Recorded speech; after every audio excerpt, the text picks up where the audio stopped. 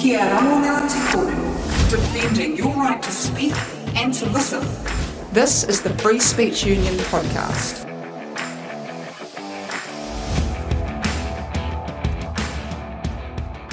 Welcome to the Free Speech Union podcast. I'm Dane Giroux.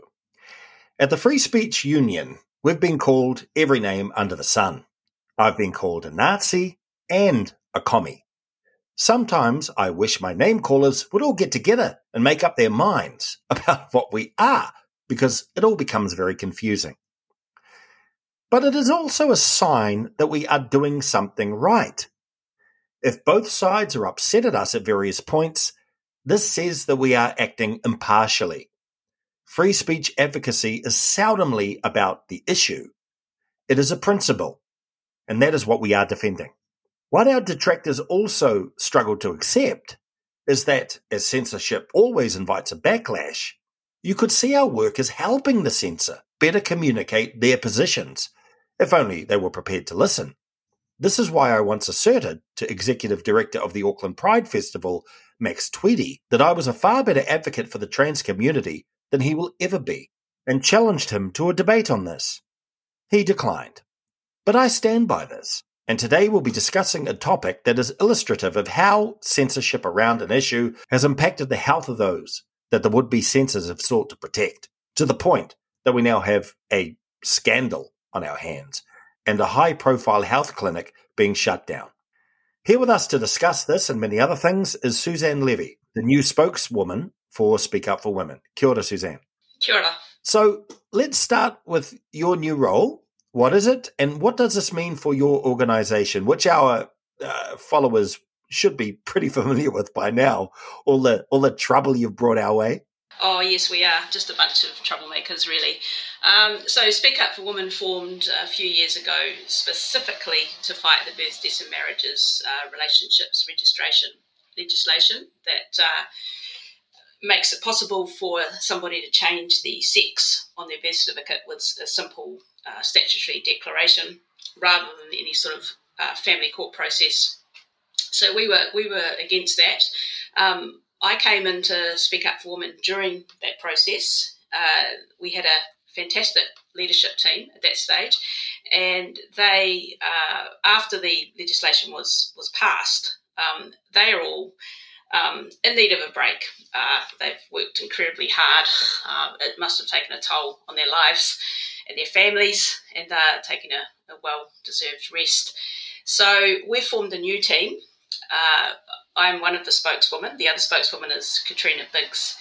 And we have a small team, a small leadership team. And we have reformed and we're fighting. Our main idea is that we speak up for women because sex matters. So we believe that there are lots of times when sex doesn't matter, but the times when it does matter are really, really important. So our main focus is those times and those services and those spaces where it really matters that women have space away from men. So that's kind of our new focus. We've launched a new website, which is the same domain, speakupforwomen.nz. We've relaunched our Facebook page. We have lots of information on there, and we're posting content that's relevant to sex matters, to single-sex spaces, to transgender ideology in schools. We work with other organisations such as Save Women's Sports, Resist Gender Education, other organisations who have a similar focus on keeping the idea that sex matters up there. So the bill did pass changes to the birth, death and marriages bill. So were you able to make any gains there? Yes, we were. There's a clause that was entered into the new legislation, and it started off as clause 82, and it's now 79.2. And what it says is that regardless of a birth certificate, you're able to establish somebody's sex by any other means. So in some ways it kind of relegates the birth certificate to a fairly poor value document in terms of what it actually says about somebody. It means that you can still establish somebody's sex based on any other factors that you might have available to you, as well as birth certificate, which is realistic because people don't generally carry their birth certificates around, waiting to use them to prove what sex they are or what sex they're not. So it really takes the emphasis and some of the value away from a birth certificate as a document that establishes your sex. So we're pretty happy with that, with the fact that clause was implemented. Does that mean that women can say this is a safe space and we are identifying you as not a woman and you cannot enter this space?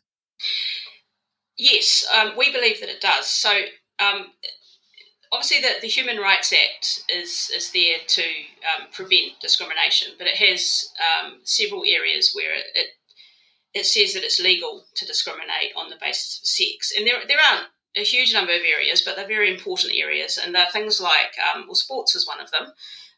There's accommodation, there's schooling, there's services such as counselling of a personal nature, which is pretty much most counselling, I would argue. So those sorts of areas, you are allowed to discriminate on the basis of sex. And we're finding that there are two groups. There are the groups that don't wish to use the Human Rights Act. They want to provide services that include transgender women as women. So we're mainly concerned with the groups that do want to provide single-sex services. And some of these groups have been told that they are not allowed to discriminate, that transgender women are protected under the Human Rights Act, and that the Human Rights Act includes gender as a protected category. Now, that's, as far as we're concerned, that is still up for debate and is yet to be tested. But this clause 79.2 does go some way towards making us feel that there is still protection on the basis of sex, and not sex determined by a birth certificate, but sex determined by all the other things that we use all the time to establish somebody's sex. For me listening to you now, that sounds like a complete win for you guys, but you're saying it goes some way. So I'm a little confused there, and maybe the law and practice will be confusing. And this could actually end up being quite fraught, couldn't it? I think it will require some testing. It's I think it'll require a discrimination case where somebody has to determine in law that it still is okay to discriminate on the basis of sex. We're not sure what that test case will be, or who it will be, or what it will be about. But that's kind of where we feel things are heading.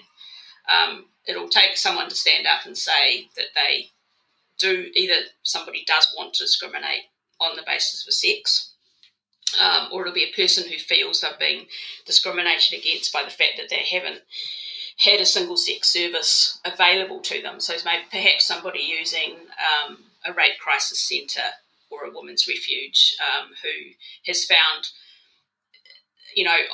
when they've gone to use that service, that it's not fit for purpose due to the fact that perhaps the rape counsellor is a biological male, and that doesn't work for them. So we're not 100% sure what's involved and where this is going to go.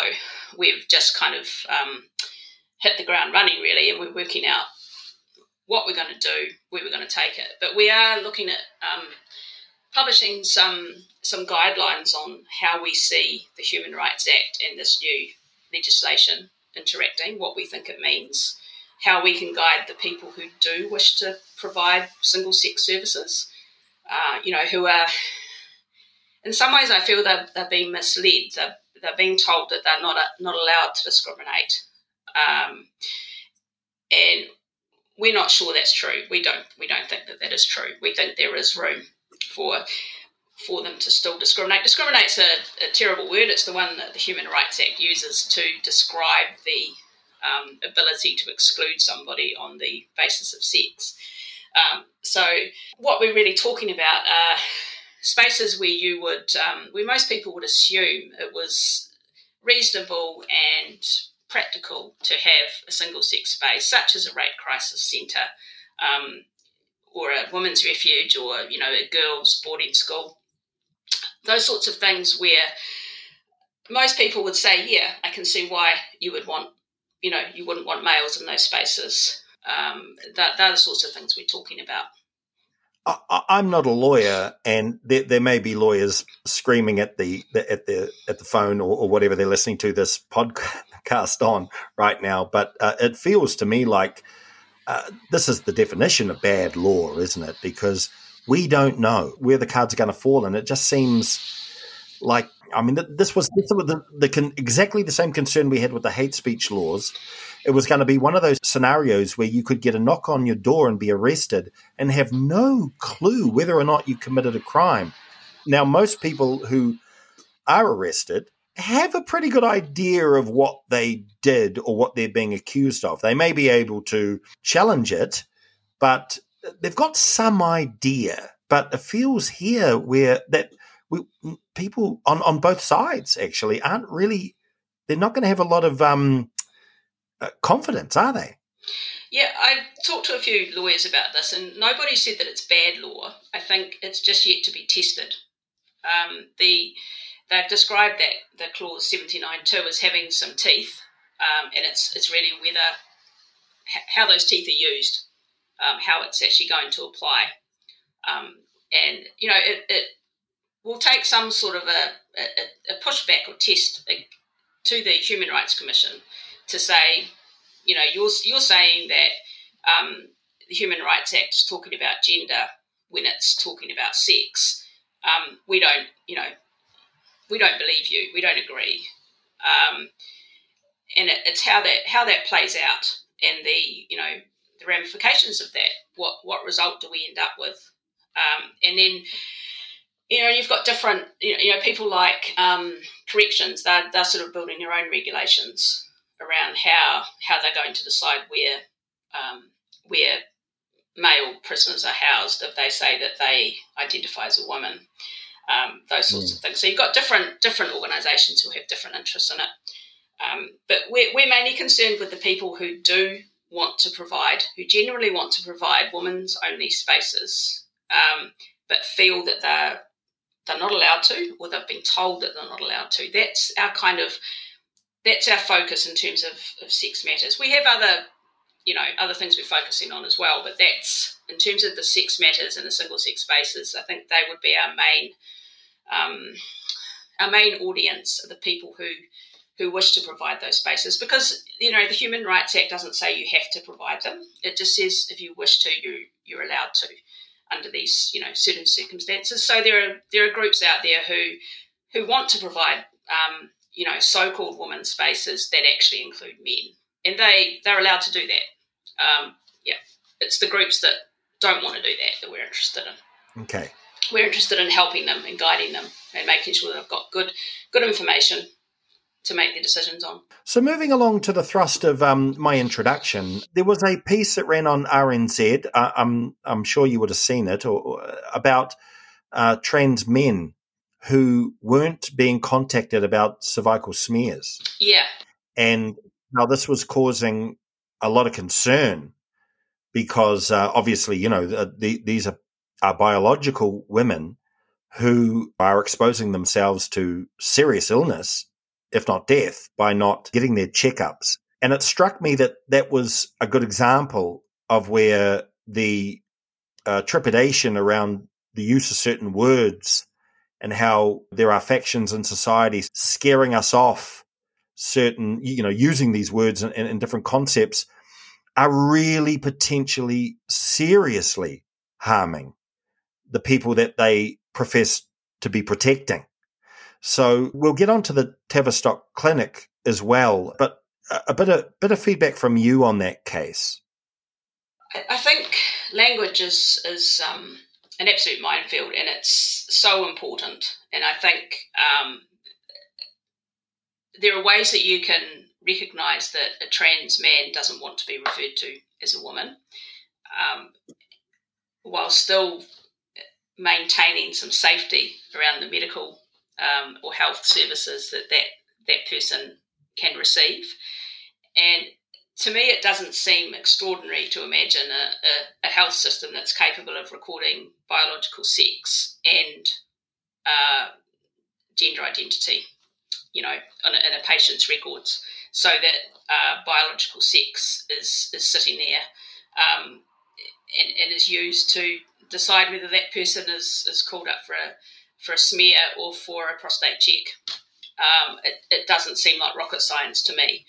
To me, it's really frightening that they could have been swayed by that, by this sort of activism. You would have thought that a health system would have been would not have been interested at all in any of this sort of activism around correct speak and stuff like that, because of the concerns for health. So it's pretty frightening, isn't it? No, it is very frightening that the concept that biological sex is fixed, it's real and it can't be changed, and all of those, however many ways you want to say the same thing. I would have thought that the medical profession would have been, the absolute last bastion of that. They wouldn't be letting that go easily. But it is very strange. It's at the same time, I think that a transgender man would be aware of their health needs. I find it slightly confusing that person wasn't aware that they would need a smear. So I think, in some ways you have to be responsible for your own healthcare a wee bit as well. Well, you do. And if they're, I'm going to really sound like an ignoramus here, but when it comes to cervical smears, how often do women get them? I think younger women these days less often, because there's been a vaccine, HPV vaccine, which I think does change things a little bit. But for someone like me, who's I might be 50, I think it's every 2 or 3 years. This is common knowledge to women. I would say so. Yes, I think it's something that your doctor would definitely bring up. I mean, there's a register and you get a reminder that you're due for a smear, and they follow up quite a lot too. They do pester you about it. If you don't kind of ring in within 3 minutes. But so I think there will be an awareness that it was required. There was a case in the UK, is reported on recently. I'm not sure exactly when it was.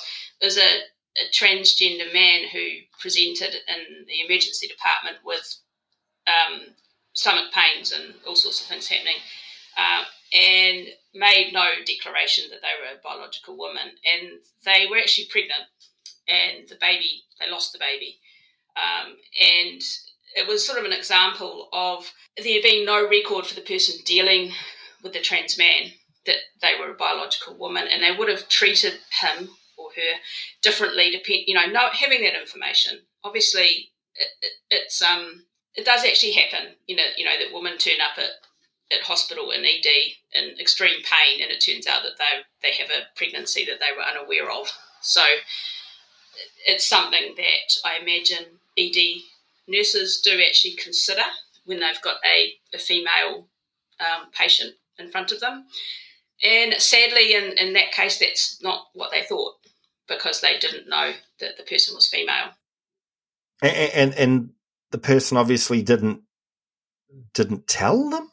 I mean, can't have told them. I'd say they didn't tell them, but I would hope, and I can understand somebody with gender dysphoria isn't going to want to say, oh, hey, look, I know I look like a man, but I'm actually a biological woman. That's not something I would expect them to want to do. But I would expect that their health record would be clear to the person looking at the record that they were a biological woman. And it doesn't have to be something they say out loud.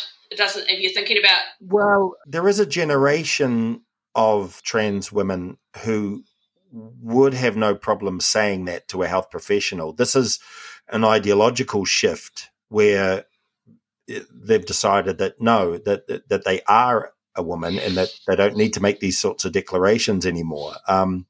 But I've spoken to trans people of a different generation, and they accept they are biologically male still, and I mean for reason, and health is a really good reason why you'd want to sort of. No, I agree. I agree that in lots of cases, and certainly in the past, there was a much more open discussion about the fact that a transgender woman is a male.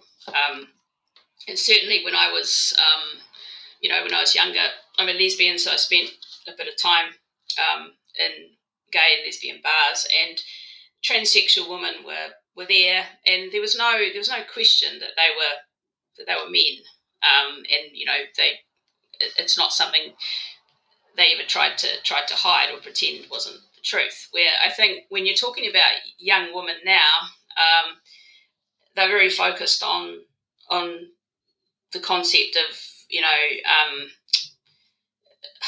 being misgendered or being dead named or all of those things. That those things as part of this ideology are put up there as being literal violence. So I agree, it's the ideological thing that is the problem. But I just cannot see why a medical record cannot hold confidential information, along the same lines of something that tells them that you've had your appendix out when you were 4. That also says, oh, by the way, this person is a biological woman. Health is one of these issues where a subjective reading of yourself, isn't really necessarily going to help you in terms of diagnoses and all that kind of stuff. And again, there's a huge coercive element to a lot of this ideology. And like I said in my introduction, if we clean that stuff up, less trans people would potentially be harmed. And that's what a lot of our detractors don't understand. This is as much about protecting these people and their health as anything else, getting rid of this coercive element, which is just really just not really serving anyone, I don't think. Well, I think the idea that people, that people hate you because you're trans, or wish that you didn't exist or declare that you don't exist, that is certainly not doing anyone any favours. A, it's not true, and B, it's dangerous. It's planting ideas for these kids or young people that there's this sort of group of people out there who wish them harm, who don't have their best interests at heart. And it is really sad. So that's why I say that I can see why a young trans man isn't going to front up to ED and say, I've got this pain. I've as it happens, I still menstruate, but I haven't had a period because I'm actually a biological woman. I can understand why that conversation is not going to happen, and even, I can see how a young person would find that really, really difficult if they'd got themselves into the situation, in the position where they were trying to pass as a male and they were living like that. So that's why I see a place for I guess medical honesty, like a medical record. That it seems so simple that you could take all of that away just by saying it's in your record that you're a female. We don't have to talk about it. The person with that information doesn't have to say to the person, "Oh, you've come in here and we thought you were a bloke, but you're a woman, so you're pregnant." It doesn't have to be like that. It's possible for that, in that case, the ED nurse to look at the person's record and work out what they might be dealing with and deal with it in a sympathetic nice way. Now, the Tavistock Clinic, can you just tell our listeners about that and what's happened here? Because it's quite a big story, isn't it? And it's got interesting ramifications for us because we seem to be a couple of years behind a lot of what's happening around the world now. There's definitely been some ripples here when it comes to safety and health.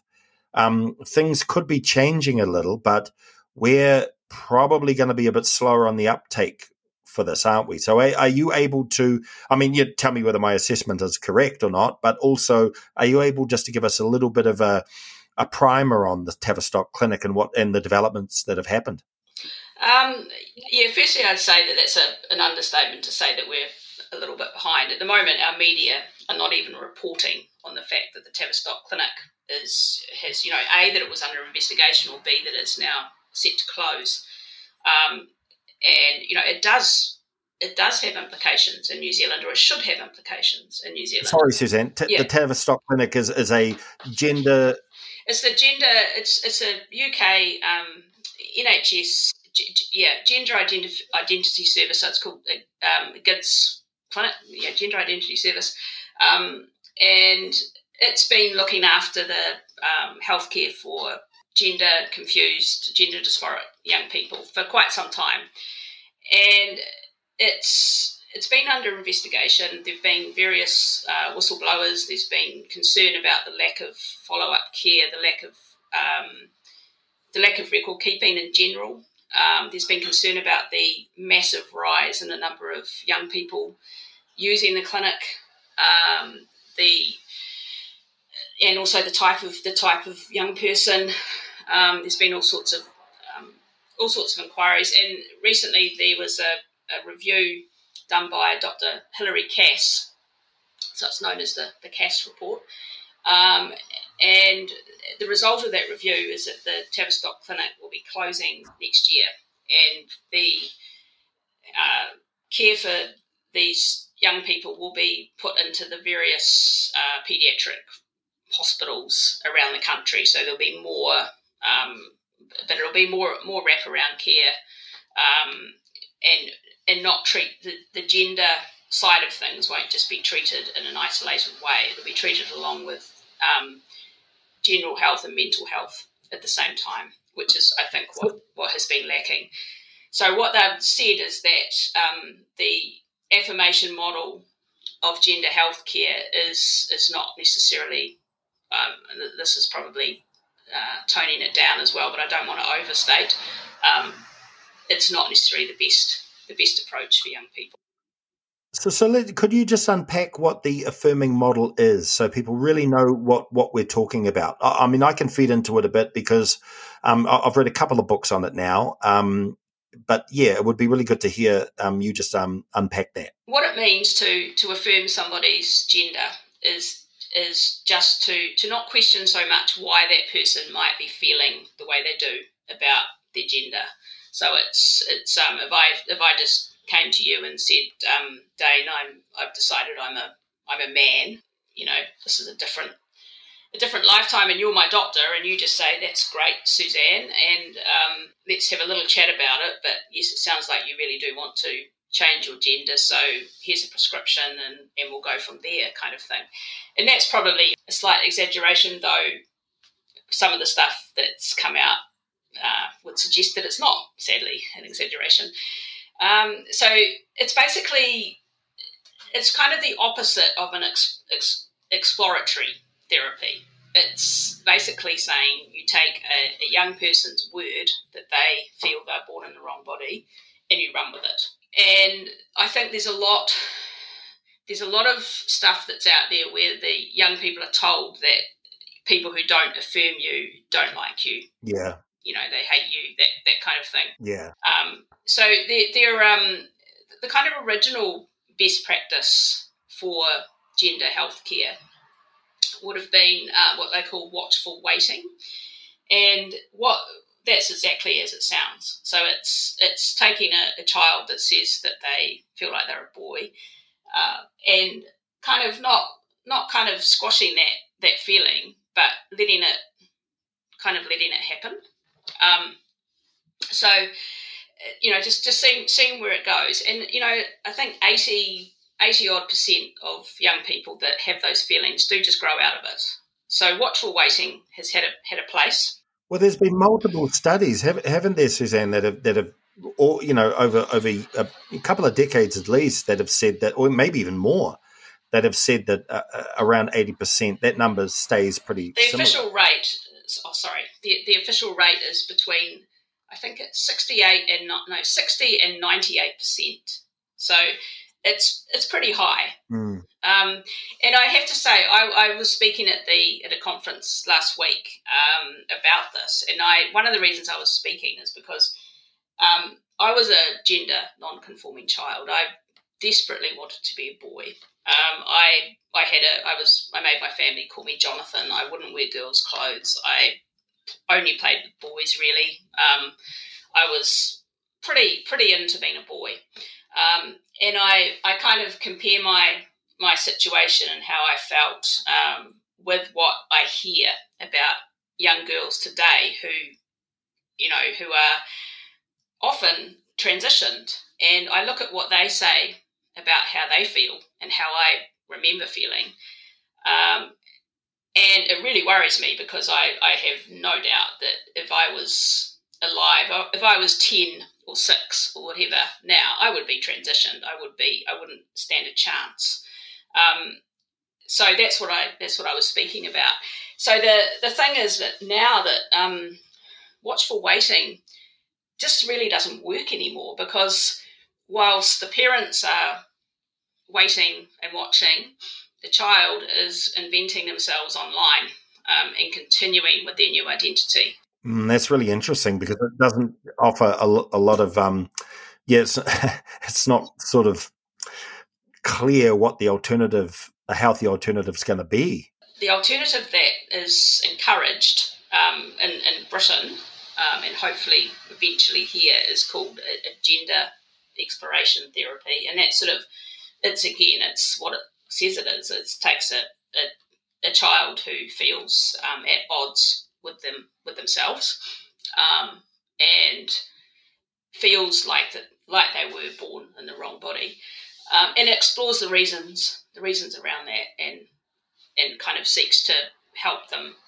work through some of those issues without medicalization, such as in a girl's case testosterone or puberty blockers.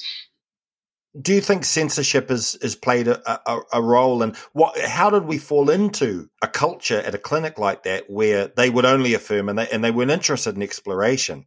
Did censorship play a role there? Because you talked about whistleblowers. Some of these people, I've read about them on through Twitter and different, heard them on podcasts, some of the whistleblowers. They are so maligned, smeared. People just go out of their way to completely character assassinate these people who are asking just for things like exploration. If people weren't prepared to just go with the affirmation model 100%, you're really exposing yourself to a lot of grief. So censorship was at the core of this, wasn't it? I can't really comment on the censorship aspect of how Tavistock got to the point that it got to. But what I would say is that the New Zealand media, who are ignoring the developments, in not only in the UK but in Sweden, who have changed their model. They were like at the forefront of the affirmation type care. Finland did the same. France have rolled it back. Obviously UK rolled it back. In the US, there was a thing a week or so ago about the FDA, their statement on puberty blockers and whether or not they're safe. So what I would say is that, in a way, the mainstream media here are censoring what we're being told. And it does surprise me, because it seems that the more that goes on in the rest of the world that New Zealand ignores, the worse it's going to be, because it's developing into quite the scandal. It's going to be more than an unfortunate experiment. And it's not like they can say they didn't know. Our Ministry of Health still have it on their website that puberty blockers are safe and reversible, which it just astounds me. Even if they just took the statement down, they don't have to say, they're not safe and are not reversible. They could just remove the statement. Because that is a statement now that many ministries of health around the world completely refute. Is that the case? They're certainly very, very nervous about it. There's quite a big difference in saying nothing and making an affirmative statement that something is safe and reversible, where they're not required to make that statement. It's quite extreme. It's quite an extreme positive position about something that there's really no research or evidence to back up. In fact, a lot of people would say there's evidence and research too that is against it. I'm sure there is. But so it's quite extraordinary that they're still saying that. It's extraordinary that the media aren't exposing it. They're not even reporting that the Tavistock Clinic is closing. They did report on a case last year. There's a woman called Kira Bell who took the Tavistock to court to do with her own care, which she's now detransitioned, that she was given puberty blockers and cross-sex hormones and I think had a double vasectomy, which she later regretted, and she had issues that she now realises were not related to her being a boy, and they were explored. And she's one of the people who's responsible for the Tavistock being, the information being out there. Yeah, so it does surprise me that our media are so quiet. This is one of those situations where, there's a lot, and I've asked this question concerning a few topics now on the podcast, and that is, do the activists know that they are hiding the truth, or do they honestly believe they are correct? Like Byron Clark, for instance, who the so-called far-right researcher, he will often tweet and retweet a thread about how gender-critical feminists are carrying water for Nazis because of the Nazi attitude, actual Nazis like the Third Reich, I know what actual Nazis are. Well, some people may say, well, Nazis, everyone's a Nazi, today, because of their attitudes towards the trans community, in Germany at the time. Of course, he would identify as being on the hard left. I don't think he's very left wing at all in a lot of what he says. But Fidel Castro practiced shock treatment against homosexuals in trans community in Cuba. No one really brings that up. But anyway, that's by the by. But I do not believe for a second he actually thinks that gender critical feminists, most of whom he would know are on the left, he would even recognize some of the names as people who have been unionists and so forth. He knows it's a slur, I think. But then again, maybe not. Maybe he really believes it. I can't read minds and shouldn't pretend that I can. So this is what I want to know. Because if they know and they're not saying anything and they're just hoping that everything turns out okay, they're really exposing these young people to a lot of harm. They are, yeah. I can't claim to know what they know either.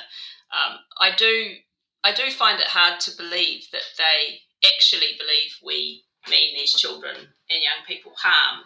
If you look at your sort of typical gender critical feminist, we're left wing. A lot of us are mums. A lot of us are lesbians.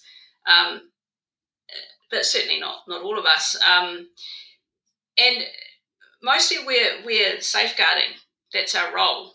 And it seems bizarre to me that people don't sort of question that and think, what are the odds of a bunch of left wing mums and women in general who actually mean harm to a bunch of children? The odds are pretty low.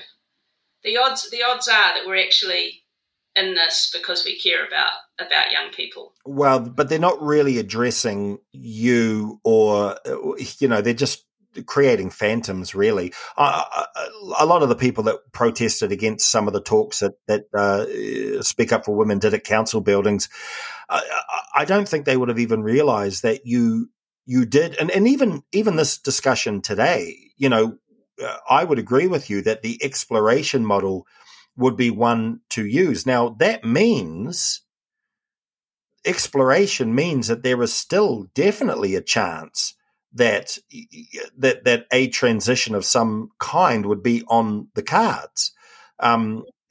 We just want to see exploration first to test and make sure that what was happening was kosher and was going to stick. Because the last thing you would think anyone would want would be to have a person regret something so dramatic in only a few years' time. And where are these activists then? They're not supporting these people then. So you did accept that some people would be changing their birth certificates. You just wanted, it was the process being removed, which you guys stood against, correct? That's correct. We were never campaigning to have the ability to change a birth certificate removed. I think the spokeswoman at the time they talked about a thing called a social contract, and that around the concept of self-ID, and not necessarily to do with birth certificates, but the idea that if you, if I went into a woman's changing room and there was someone in there who looked like they were a man, I would feel, a few years ago, I would feel quite confident in going, let's say at a swimming pool, I'd feel pretty confident in going and talking to the person at the desk and saying, hey, look, there's a man in the woman's changing room. And I feel confident that would be kind of dealt with in a way that kept me safe and the other woman safe. The thing with self-ID in general, whether or not you change your birth certificate, is that it throws all of that out the window, because the answer from the person at reception could well be that person self-IDs as a woman, and that's it. That's conversation over. So it goes beyond birth certificates, but birth certificates are kind of symbolic of it, I believe. So I guess the idea that somebody can just self-ID, they can just say that they feel like they're a woman, whatever that means, and they are a woman, that is the issue. Well, it feels to me like we just need to be talking about this. There needs to be no fear. People need to be able to, from both sides, need to be able to really have a discussion on this. Yeah. Because there is common ground to be found here. I mean, your position on the Birth, Deaths and Marriages Bill, to me, proves that there is common ground to be found here. And once we find that common ground, we can actually protect the trans community in a way that we can't now. We can protect everybody. We can protect everybody. Because right now, I think that, and I said it at the beginning and I'll say it now, that a lot of these activists are actually harming the trans community. And this, to me, is a perfect example of where censorship and a lack of free speech really ends up becoming an own goal. It turns into an own goal, and you end up hurting the people that you want to protect. It is becoming that way. Nobody can speak out. We are basically silenced if we try to speak. It's shut up turf. They don't want to hear, which there doesn't seem to be an argument. They don't want to have an argument. They just want us to not speak.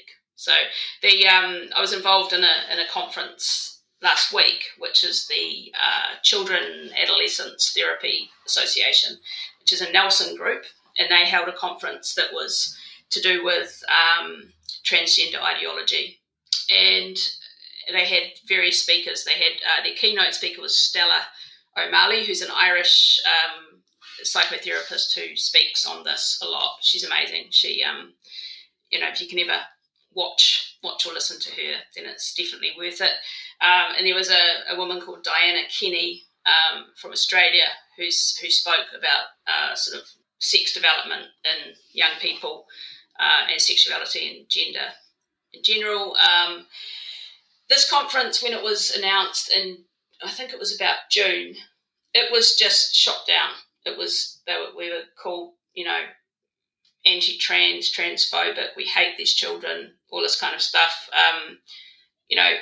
And then they threatened to kind of, protest us away from it, basically. Now, that didn't happen. It went ahead. Rachel Boyack, who's the MP for Nelson, she couldn't hold a protest because they didn't know where the event was being held, but she organised a little sort of march thing in Nelson to support these children who we hate.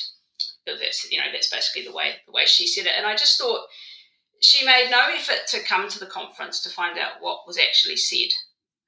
There were all sorts of things discussed at the conference about, how do you treat children who have gender dysphoria? How, what are the options? And they talked about gender exploratory theory and therapy and watchful waiting and affirmation and all the kind of stuff that you would expect. It was open, it was informative, it was civil, it was kind, it was all the things that you would hope you would see when you're talking about sexuality and gender with children or about children. And there's no engagement. So and no real report from the media on the conference either. So as far as anyone's concerned, we sat there and talked about how we could put pitchforks into young people. That's what they would like you to believe. So, Suzanne, this has been fantastic. We've spoken quite a while, and very informative. And I think that again, this is just proof that we need to be talking. We need to be talking about all these issues, and across the aisle, and finding resolutions. Because when we do, we help both parties. I mean, that's what free speech enables us to do. It enables us to find a middle ground where we can satisfy both parties. Mm. I'd just like to finish with one thing, and it's a quote that one of the speakers paraphrased at the conference last week, and I think it kind of sums up how some of us on the gender critical side feel about how this has happened and how it's gradually unravelling. And it's by a guy called Charles Mackay, who wrote a book called Extraordinary Popular Delusions and the Madness of Crowds. The interesting thing is he wrote it in 1841. But what he says is, men, it has been well said, think in herds. It will be seen that they go mad in herds, while they only recover their senses slowly, one by one. So we can only hope that those senses continue to recover. Thanks for listening to the Free Speech Union podcast. If you would like to learn more about us or find out how you can get involved or support, you can head on over to fsu.nz or check us out on Facebook and Twitter. Ka kite anō.